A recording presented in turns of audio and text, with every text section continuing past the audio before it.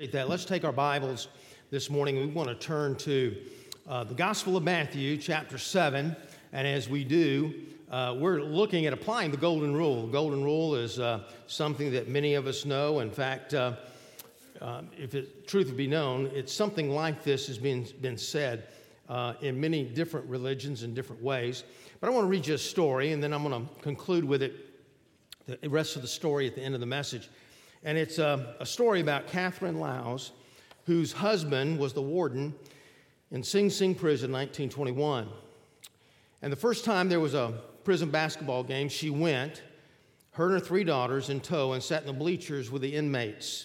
When she heard that one convicted murderer was blind, she taught him Braille so he could read. Upon learning of inmates who were hearing impaired, she studied sign language so she could communicate. For 16 years, Catherine Lowes softened the hearts of the men at Sing Sing.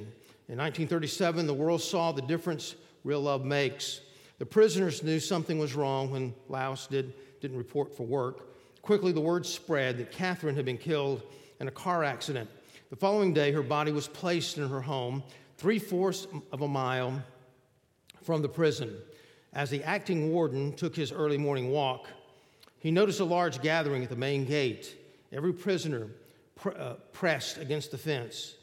Eyes awash with tears, faces solemn. No one spoke or moved. They'd come to stand as close as they could to the woman who'd given them love. Great story of one who really put others ahead of herself. You know, as we look at this, Jesus said in Matthew chapter 7, and this is really the central verse probably of the entire Sermon on the Mount, but certainly for this chapter.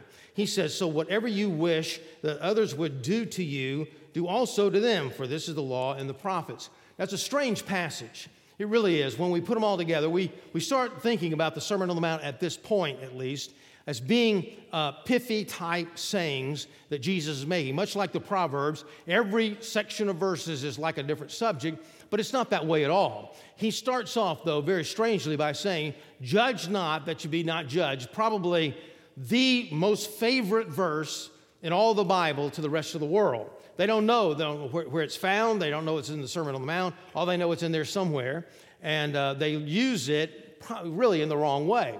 But he says that, and then down in verse 6 it says, well, he calls them dogs and pigs. Now, you think to yourself, well, man, that's kind of strange. On the one hand, he's saying don't judge, and another way, he's calling them dogs and pigs. And so, really, what does all that mean? Well, as we look at this, we know that we have to evaluate some things, and we have to judge some things. How else will we know that, for example, there's false doctrine unless we evaluate it, unless we judge it? So there's a mystery here of what Jesus is really talking about and how it applies to the fact that we ought to treat others the way we want to be treated ourselves. Well, Jesus, as we said, is preaching the Sermon on the Mount. And Matthew's gospel is written to the Jewish nation. And in this, in quick review, what he's trying to do is bring them from the Old Testament in the book of Malachi, written 400 years before this book was written, before Jesus came on the scene. 400 years without a prophet at all. And in the Old Testament, it was basically this. The Jews were the chosen people. And they were the chosen people to give people the Word of God, chosen people to show the world Jehovah God. And this is something they were supposed to do. They were God's chosen. But oftentimes, whether it's in the Jewish nation or today in the church, we tend to look down upon the people that are not part of us. And that's exactly what they were doing. And so they were guilty of not treating the Gentile world, at least, the way they wanted to be treated themselves. And they were guilty of judging the Gentile, the non-Jews, the way they didn't want to be judged themselves. And so as we look at this, we understand that there was a few central verses of the text. Look in chapter 5 and verse 20. "For I tell you, Jesus said, unless your righteousness exceeds that of the scribes and Pharisees, you will never enter the kingdom of God." He's saying, look, being self-righteous is just not good enough. In fact, there's nothing you can do to save yourself, and that's what he's getting to. Jesus' mission was not to confront every single sin in the Bible. It wasn't just to say, okay, excuse me, if Jesus did not mention it, it must not be important. Had nothing to do with anything. His mission was to die on the cross for our sins. His mission was, therefore, in his teachings to show people they needed a Savior and to show people that he was that Savior, which we're going to get to in a couple of weeks when we start our series of messages on actions speak louder than words. And so as we're looking at this passage, we see that that is a key verse. But then another key verse is found in verse 48. He says, "You therefore must be perfect as your heavenly Father is perfect." Well, nobody's perfect. But again, here's this man sitting out there in the audience. He's standing up, listening to Jesus, and he's thinking to himself, wow, you know, Jesus performed already some miracles. I want to find out what Jesus is all about. And so he goes and he begins to get convicted. What do you mean perfect? I can't be perfect. Even the Pharisees aren't perfect. And so he gets into chapter 6 about giving and about prayer, comes back to verse 21 in chapter 6, "For where your treasure is, there your heart will be also." So immediately now, he's convicted because he knows he's not finding his treasure really in God himself. So now we come to chapter 7. And in this chapter 7, I want us to see the problem that we have in not only defining what judging means, but doing it ourselves and not treating our brother the same way that we want to be judged. Then we want to see the prayer for it. And then finally, we want to see the path to it, because this is not something that's very simple to do, as you have found out in life. And so, first of all, let's look at the problem of it. In verse 1, it does say, "Judge not that you be not judged. For with the judgment you pronounce yourself, you will be judged. And with the measure you use it, it will be judged to you." So he looks at this word judge. Now, this word krino in the original Greek language can mean one of many different things. When we think about judging, we think about more what Jesus is doing in the book of Revelation. He comes and riding on a horse and judging the world of their sin. And there's condemnation there. There's punishment there as well. And so when we're thinking about judging, we're thinking about something that we shouldn't do, and that's what we should not do. We're not God, and so it's not up to us to judge people, to condemn them, to judge people in order to punish them in some way. And this could come through, for example, with gossip. You know, you pronounce a judgment, you think you speculated this and speculated that, and you're sure it's this way. I mean, after all, you've got this great discerning spirit about you, and you begin to spread that a little bit, and spread that maybe a lot, and that's condemning someone. That's punishing them for something that maybe they have done or you think they have done. However, this passage is not condemning evaluation. How in the world could you possibly do that in the context of the rest of the Sermon on the Mount? Jesus has already said that we need to judge behavior, that we need to judge attitude, that we need to judge the fact that we're set upon a hill. How are you going to know what your treasure is if you don't evaluate? How are you going to know if you're seeking first the kingdom of God? And then in chapter 7, we're going to get to this next week, great passage next week for us. It says, "Beware of false prophets." How are you going to know if a person is a false prophet or a true prophet unless there's some kind of evaluation involved? Now, there's a problem in our culture today, and we are changing, by the way. Things are changing, and I feel like, and attitude-wise, they're changing for the worse. But certainly, through 2008, 2010, 2012, for about 20 years, the whole thing in our nation has been tolerance. It's relativism. Look, you've got your truth, I've got my truth. You believe in your truth, I'm going to believe in my truth. But don't judge me. You know, so if you say that I don't have truth, then you're judging me. But we know from our culture today that that's no longer the case at all. I think it started on the internet, by the way. You know, it's amazing. I noticed that when you get in a car, if somebody's in a car and they got those windshields rolled up, they're liable to do and say anything to you. You ever notice that? They would never do the kind of hand gestures they would do right in front of your face. And what about the internet, though? I mean, it's like you've opened Pandora's box to say anything that you want to say, judge any way you want to do, any kind of condemnation. And now that kind of attitude you can see in our society as well. And if somebody feels like you're judging them, they're going to judge you more harshly for judging them. And many people are saying, well, look, I know you're telling me what the Bible says, but don't judge me. What are they really saying? This is what they're saying. It used to be 20, 25 years ago, somebody would look at you and say, mind your own business. Everybody remember that? Yeah, mind your own business. And that's what they're saying when they say, don't judge me. It's really rude for you to say to somebody, mind your own business. Don't you think? You know, somebody says that, you're sort of taken back. But if somebody says to you, don't judge me, then you feel convicted yourself. It's not on them, it's on you. It's the same thing. What they're really saying is, look, I'm not going to judge you because I don't really love you. And you can live any way you want to live, do anything that you want to do, and I'm not going to judge you because I don't want you to judge my behavior either. So you don't judge me, I won't judge you. You mind your own business, I'll mind my own business. And yet at the same time, we've got it all flipped as well. In fact, if you judge, you're going to be judged for doing that. If you do something wrong, people may not judge you to your face, but they're talking about you behind your back.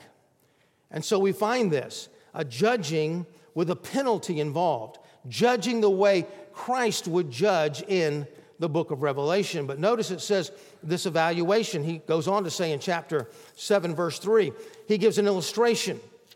Why do you see the speck that is in your brother's eye, but you do not notice the log that is in your own eye? Or how can you say to your brother, let me take this speck out of your eye when there's a log in your own eye? You can imagine you're in this crowd, and you're sitting there, you're standing there listening to all this stuff, and you feel smaller and smaller and smaller as Jesus is really bringing you into focus on how you need a Savior. And now he gives a little levity. He gives the whole idea of a speck in your brother's eye and a log, big 2x4, hanging out of your own eye. And I can imagine the people thought that was funny, or at least gave them a courtesy laugh. You know, like you do preachers. Let's practice that. No, that sounded real to me. A courtesy laugh. That's as good. That's good. That's it. You got it. At least a courtesy laugh. And just to break up the tension. There's a lot of tension going on here. There's a lot of teaching that people have never heard before. And now he comes up with this illustration of a speck and a log, and they begin to laugh. What's he saying here? You know, this has been interpreted so many different ways, and I think it can apply in so many different ways. The speck, you have a speck, and you put it out here in your brother's eye, it looks small, but if you put it up next to your own eye, it's a big log.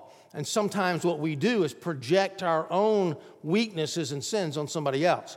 If you have trouble, for example, and you think to yourself, oh, that person's just filled with pride. Every time you look around, somebody's filled with pride. Chances are, what happens? What is it? You're filled with pride. You're projecting your sin off on somebody else. Now, I'm not saying that that's always the case, but it's often the case when you see the same thing going on in somebody else's life.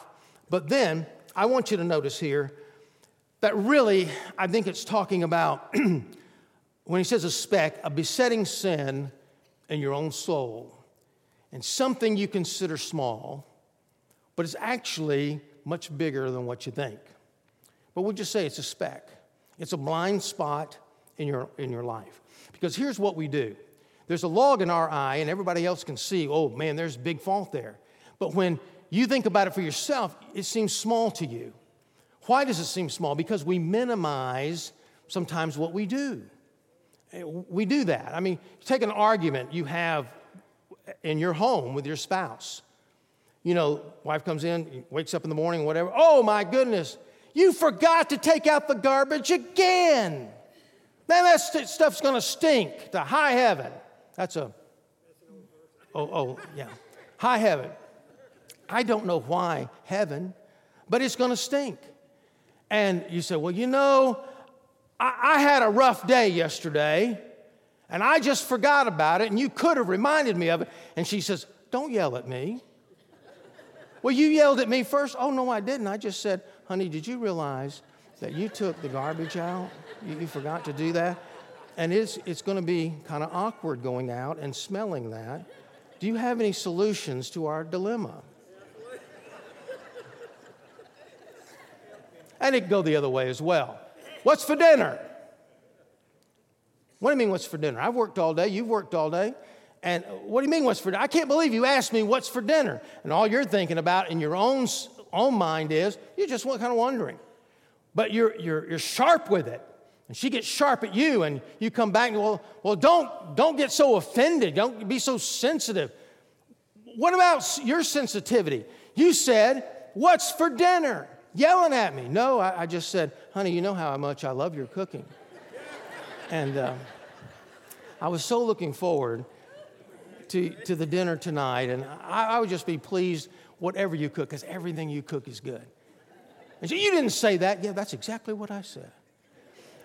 And, we just did the giving cards, and I remember thinking to myself when I was a member at Bogart First Baptist Church, and I thought I was tithing, and I wasn't, and I'd look at that year-end thing, you get for your taxes.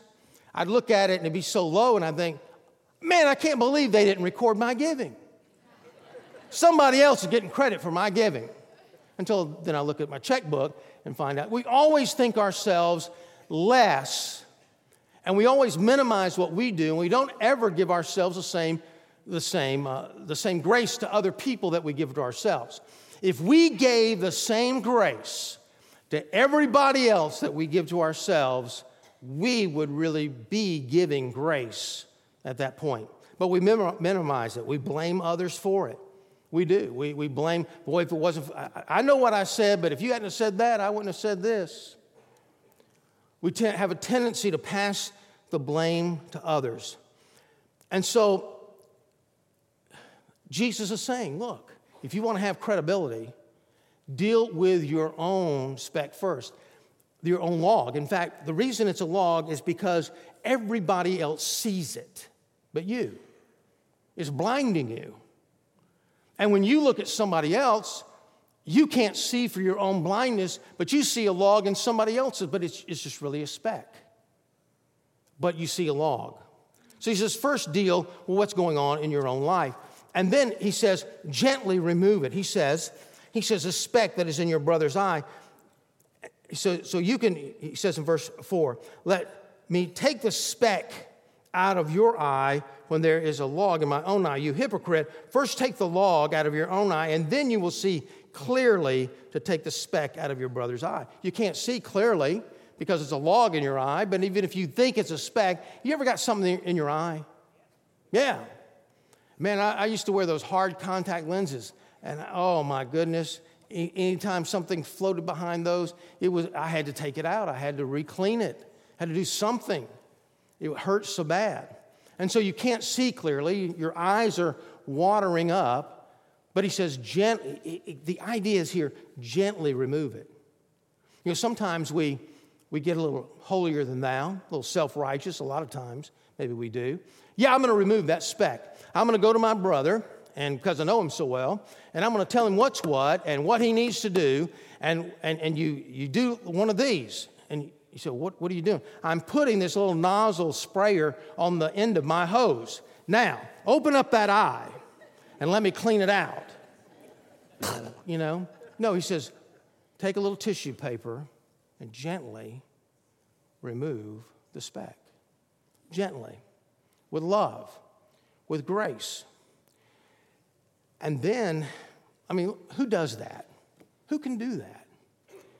There's very few people probably in my life right now, and I hate to admit that, but very few people in my life. I think there's a couple of staff guys that if they see something on my jacket, they'll come up and say, oh, you got something on your jacket.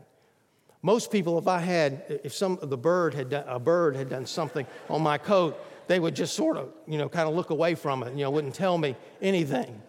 It takes a friend. It takes somebody close. It takes a relationship. You don't go, come on, you don't go to a restaurant. And like sometimes Pam and I, we do see people we know, so we have to smile and greet. We don't have to. I'm sorry.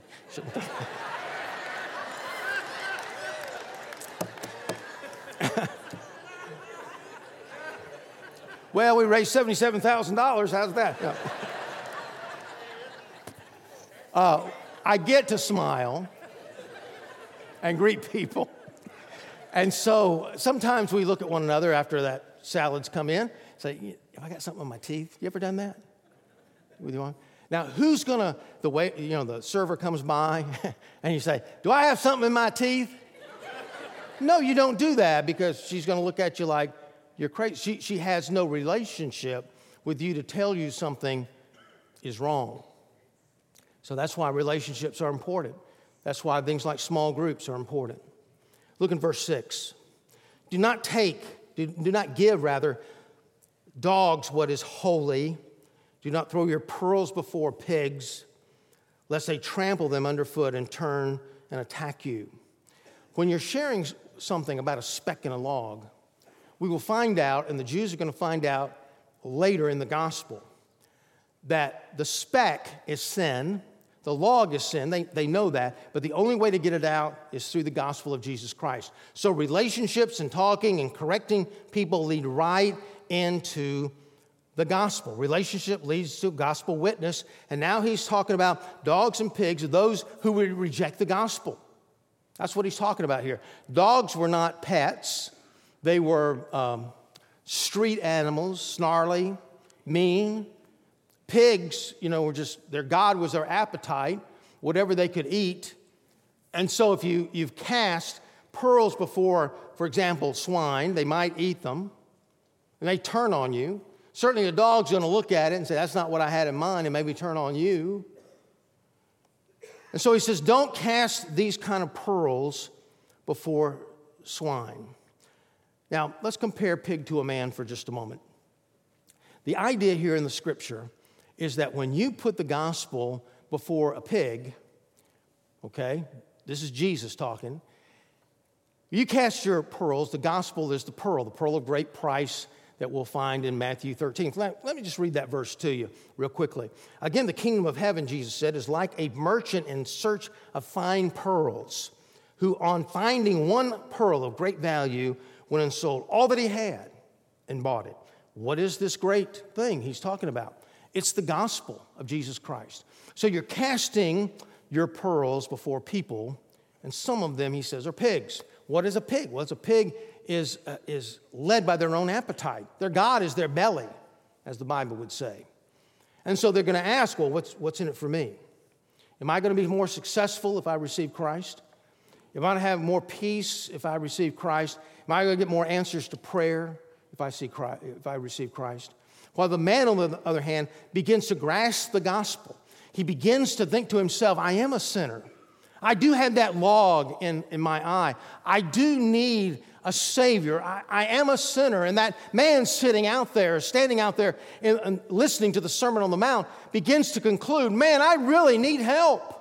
It's me. Now, if he's a pig, he's thinking, well, now, if I, like Judas, for example, Judas Iscariot, if I follow Jesus, am I going to get richer? Am I going to get more money? Am I going to have more success? But the man maybe in the crowd is thinking to himself, I need a Savior. I need God. I long for God in my life. Now, it says here, when they don't hear you, they're going to trample it. And that's difficult. What it's really saying is, you give the gospel out, and if they don't receive it, don't give it anymore. Lay low. Pray for them.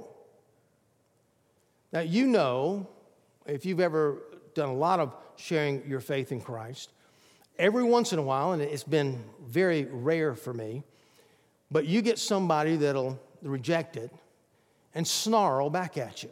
That's what it's talking about. You cast that gospel before people who don't want to hear it, and they're going to snarl back at you. So it's really saying here, if you cast that gospel before them and they're not receiving it, just back off. Pray for them, because you don't know who has rejected Christ for the last time. C.S. Lewis was an atheist before he became a Christian. He wrote then the Chronicles of Narnia. He wrote Mere Christianity. Great Christian man, one of the great Christian thinkers of all time. I read recently about an atheist, about 76 years old, been a professor and a teacher all of his life, been an atheist. Now he's just come to know Christ. You never know who that's going to be. But if you continue to press, no, don't you want to receive Christ? No, really, what's your objection to the gospel? What is it? Why aren't you ready right now? What's it going to take to get ready? Let me give you my test. Let me give you somebody else's. And you pile on, it's going to turn on you and cause them to harden their heart even more. So he says, don't cast your pearls before swine. Unfortunately, I'm not God. I don't know who the swine are. But you back off when you know they're not hearing you. So how do you do all this? How do you pray? Look in verse 7. Now, you and I both know that the hardest prayers to pray and to get answers really are not about health. There's some people this week that went in for cancer and things turned out real well. Other people have been healed. I was healed of being a diabetic. Those kind of things are hard to have faith. But the hardest things are when you're praying for somebody else. Do I have an amen? Amen. Your daughter, your granddaughter, your son, your husband, your dad, your mom, because they have a will of their own, and something has to happen there. And so here he's one of the most difficult prayers, but he's saying, look, if you want to get those people to receive Christ, he says you need to pray for them. Now, he's already talked about the Lord's Prayer. He's already talked about fasting and really wanting in your heart to see things happen with God and for God. But look what he says in verse 7. Ask, and it will be given to you. Seek, you will find. Knock, and it will be open to you. He gives three promises here that he hasn't given in the Sermon on the Mount. He's talked about prayer, but he's never talked about promises. Ask. He says, for everyone who asks receives, and the one who seeks finds, and to the one who knocks it will be open. So let's open up this for just a moment. Asking. If you ask, you will receive. How do you know you're going to receive it? Because it is the will of God. I read to you, it's not going to be on your screen, but I read to you 1 John 5. It says, and this is the confidence that we have toward him, that if we ask anything according to his will, he hears us. And if we know that he hears us in whatever we ask, we know that we have the request that we have asked of him. How do we know? Because it's the will, he says it's the will of God. It is the will of God for your life. So, when you know what the will of God is, and dear friend, the will of God is not limited. The will of God is like an ocean. It's not a little creek. An ocean of blessing in our life. There's so many things. For example, if a young person's disrespectful to their parents, you know what the will of God is there, so pray for it. You know somebody's lost without Christ. The Bible says God's not willing that any should perish, but all should come to repentance. That's the will of God. You can pray for that. But you ask and ask and ask when you know the will of God, and it will be answered with yes. But hey, you don't know the will of God. So it says seek, and you will find. What are you seeking? You're seeking while you're praying to know the will of God for your life. And to know the will of God for that prayer, because the promise depends on it. But if you don't know the will of God, you just keep knocking. The Bible says that God, if we delight ourselves in the Lord, he will give us the desires of our heart. So what do we do then? Well, we keep praying for the will of God, but keep praying for whatever it is we're praying for until God answers it with a yes or a no. See, the difference is if you don't know the will of God, then it could be a yes answer, but it could be a no answer. But if you know the will of God, it's going to be yes. And that's what Jesus is promising here. And so you just keep knocking, and there's many times I have no idea what God wants to do. I just keep praying. Pray for the will of God, pray for the wisdom of God to know what that will is. But God, even if I never know, you do what you need to do. God, I'm praying for this. And you just keep on knocking. Persistence in our prayer life. Now, there's conditions to prayer. I've said before that God is a good father. He will give you what you would ask for if you knew what he knows. The trouble is we don't know what he knows, and there's other conditions to answers to prayer. You got to be a believer. You have to be living in obedience. 1 John 3:22 says, and whatever we ask, we receive from him because he keeps his commandments and does what's pleasing in his sight or pleases him. You need to do it for the right motives. James 4:3, you ask and you don't receive because you ask wrongly to spend it on your own passions. In other words, you're praying for somebody else to change so it'll help you. That's what it's talking. It's not talking about don't pray about yourself, don't pray about your finances, don't pray about your education, don't pray about your kids. Just simply, you pray for the right motives. I want my child to change in order to benefit them, not me. I want my neighbor to change to benefit him, not me. Praying with the right motives. A person who loves and evaluates, confronts, prays for the individual, and you say, man, how in the world can I do that? How can I even get the will of God? How can I pray in all that wisdom? How can I be patient with people? How can I really, and here's the bottom line, how can I treat others the way I need to be treated? It says that in verse 12. So whatever you wish that others would do to you, do also to them, for this is the law and the prophets. So what's the path here? Because there is an objection. Wow, I'm not perfect, can't live that way. Jesus recognizes that. In fact, the Bible tells us very plainly we can't do this. He says, be perfect.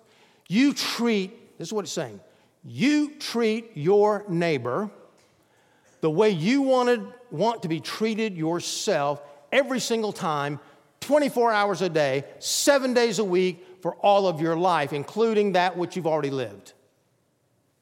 That's what it's saying. You say, well, I can't do that. Exactly. The man sitting there in the Sermon on the Mount knows exactly. I haven't done that already. Even if I start now, I've got all this other stuff, baggage behind me. So how in the world do I deal with this? And Jesus gives this invitation. Enter by the narrow gate. For the gate is wide and the way is easy that leads to destruction. And those who enter it by it are many. For the gate is narrow and the way is hard that leads to life, and those who find it are few. There's a contrast here, and there's been a contrast going on all throughout the Sermon on the Mount. In chapter 5, you remember we had the contrast of the righteousness of God versus the self-righteousness of the Pharisees. In chapter 6, giving versus keeping. In chapter 7, now, grace versus being a judge.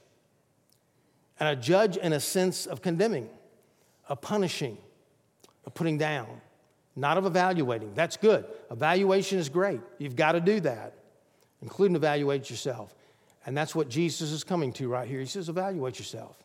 Judge yourself, not in a condemning way, but evaluate yourself. And he says, you enter by the narrow or the broad gate, two different ways. The highway that's broad seems easier. It's sort of like you don't have a GPS, nothing to guide you, and you decide when there's a fork in the road, this particular road has more lanes. This road seems clearer, not much traffic. This road, fewer lanes, seems to have more traffic. Both of them, you think, lead to the same place. They don't, but you think they do. So you take the broad road. But down in the broad road, you will find a greater amount of traffic, a greater amount of trouble. And finally, it ends in a dead end, if not going right off a cliff.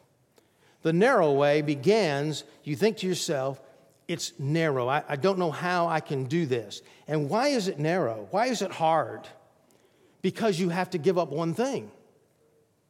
Being the God of your own life. That's it.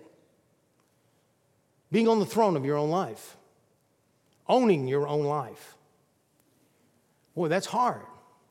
But once you take that road, you'll find the traffic is there, but somehow it's even beneficial. Along the way, you have great things that you can accomplish. I was with a friend of mine this week from my school days, college days, and he's a missionary, has been a missionary in a Muslim country for the last many years. And so I asked him, I said, how do you actually witness in a Muslim country about Christ when you really can't witness? And he brought out all kinds of tremendous ideas that he came up with. But one of the things that happened to him, he got kind of a little bit of bad health, and the doctor told him, he said, you're going to start needing to really exercise. So he started bicycling and he started walking. And he joined this club, 300 people that walk 8 miles twice a week. And they're walking along the way, 300 people, he says, and he says, I'm the only Christian there. The rest of them are Muslims, and I get to know these people. And so walking along, and even though I can't invite someone to invite Jesus into their heart, he said, like, for example, I was walking along, and I said, walking is really a great thing. And the guy said, yep, sure is. He said, in fact, you run across so many things when you're walking that you don't come across when you're driving a car. He agreed with that. He said, no, Jesus walked everywhere he went.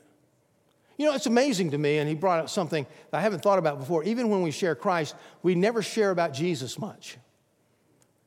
And what I mean is the stories. What he meant was the stories about Jesus. Nobody knows really how compassionate and how loving he was. It's just a matter of, hey, we're a sinner. Jesus died on the cross for our sins. That's proving love enough. But then he rose again on the third day, and we have to receive him into our life. Very quick, very simple. But he said, one day, when Jesus was walking along the road with his friends, he said a widow came in a funeral procession coming their way. And he immediately understood that. He said the widow was going to bury her only son. And he knew exactly, being from the Middle East, he knew exactly what that meant. A woman's hope was in her husband. Her hope of being taken care of and not being on the street. He's gone because she's a widow. But now her hope has been in her son. But now he's dead. And so the Muslim that he was walking with was very touched by it all. He said, and Jesus stopped what he was doing, went over and raised that young man from the dead. And he started jumping around and he started celebrating. And he gave that woman her son back to her. He said it deeply touched him. Deeply touched him. There's all around the road, on the narrow road, when you come across ministry opportunities and opportunities to help people that you would not have had on the broad road. Where is that narrow road? Jesus said, I am the way, the truth, and the life, and no one comes to the Father except through me. Jesus is the way to heaven. He says, I am the road to heaven. I am the life. Once you get on that road, I am the way, and I am the truth, and I am the life that you want to lead. What does that do to you? You say, well, I mean, I'm a Christian, right? I mean, I was born a Baptist. I was born a Methodist. I was born a Catholic. I'm a Christian. I'm a church member. And I'm telling you what, all these people that are living like the devil and ruining our country and ruining this, ruining the world, I'm telling you, God's judgment is going to come down upon them. Well, let me say this. If you and I realized the sinner we were, as we come to the cross and realize if Jesus is the only way, then boy, it really takes grace. I can't get there on my own, no matter how good a church member I am. And if that's the grace that God gives to me, oh my goodness, how can I not give that same love and grace to everyone else? So what's the key? The key is more than just be thankful for the grace that comes your way. But the key is also having Jesus in your life. You know, my friend also told me about a little game he played. And he's thought up all kinds of ways. And so what he did, he had a bunch of Christians over here, a bunch of Muslims over here. And they said, okay, what we're going to do, he said, I want the Muslims to act the part of the Christians. And the Christians to act the part of the Muslims. And you're going to have to argue for that religion and answer questions on that religion. And so the Christians, knowing a lot, they were amazed about how much they knew about the Muslim faith. They began to argue for the Muslim faith. And when they made objections, they defended it as best they could. But he said what was amazing is that the Muslims knew so much about Christianity when they asked them questions. And like, well, so-and-so in Hollywood, and this person said they're a Christian. Why should I want to be a Christian? They said, no, you don't understand. There's really two types of Christians. Now, that's not true. But they thought that. They think that. So there's a kind that just say they're a Christian, but then there's a kind that really mean it.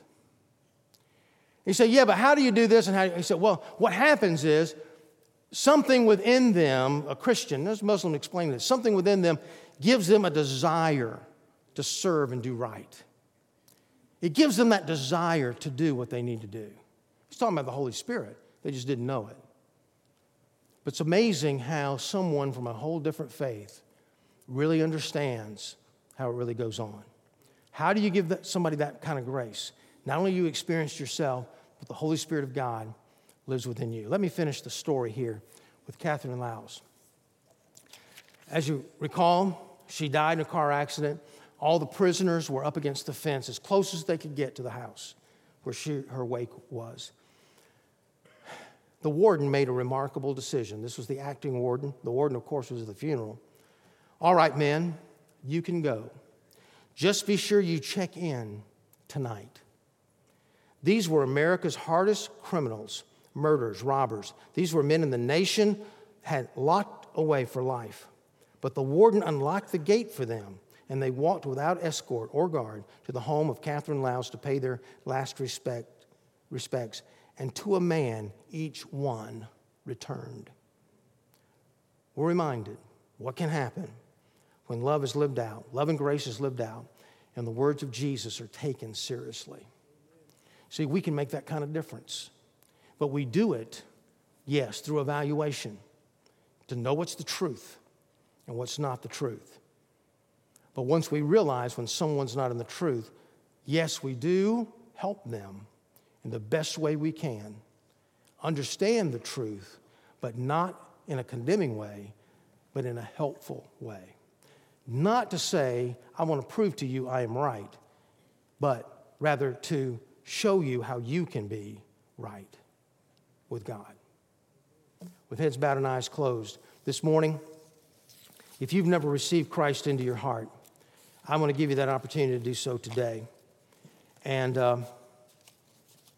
I pray for us all that we would be able to treat others the way we want to be treated ourselves, but we can't do that without that right relationship with God. So in the quietness of this moment, with heads bowed and eyes closed, if that's the prayer of your heart, let me ask you right now to invite Christ into your heart by praying this prayer with me. You can pray silently as I pray aloud. Lord God, thank you so much for all that you've done for me.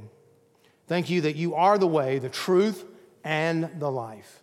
And no one gets to heaven but by you. God, thank you for providing a way that we all can go, rather than no way.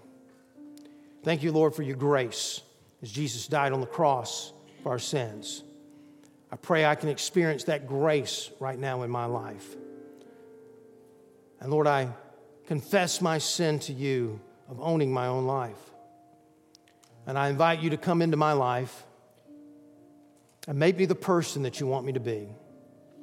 Help me to walk with you. Help me to do what needs to be done in my life in order to grow in the grace and the knowledge of Jesus Christ. Thanks for listening. You can find more sermons and other information at crosslifechurch.com.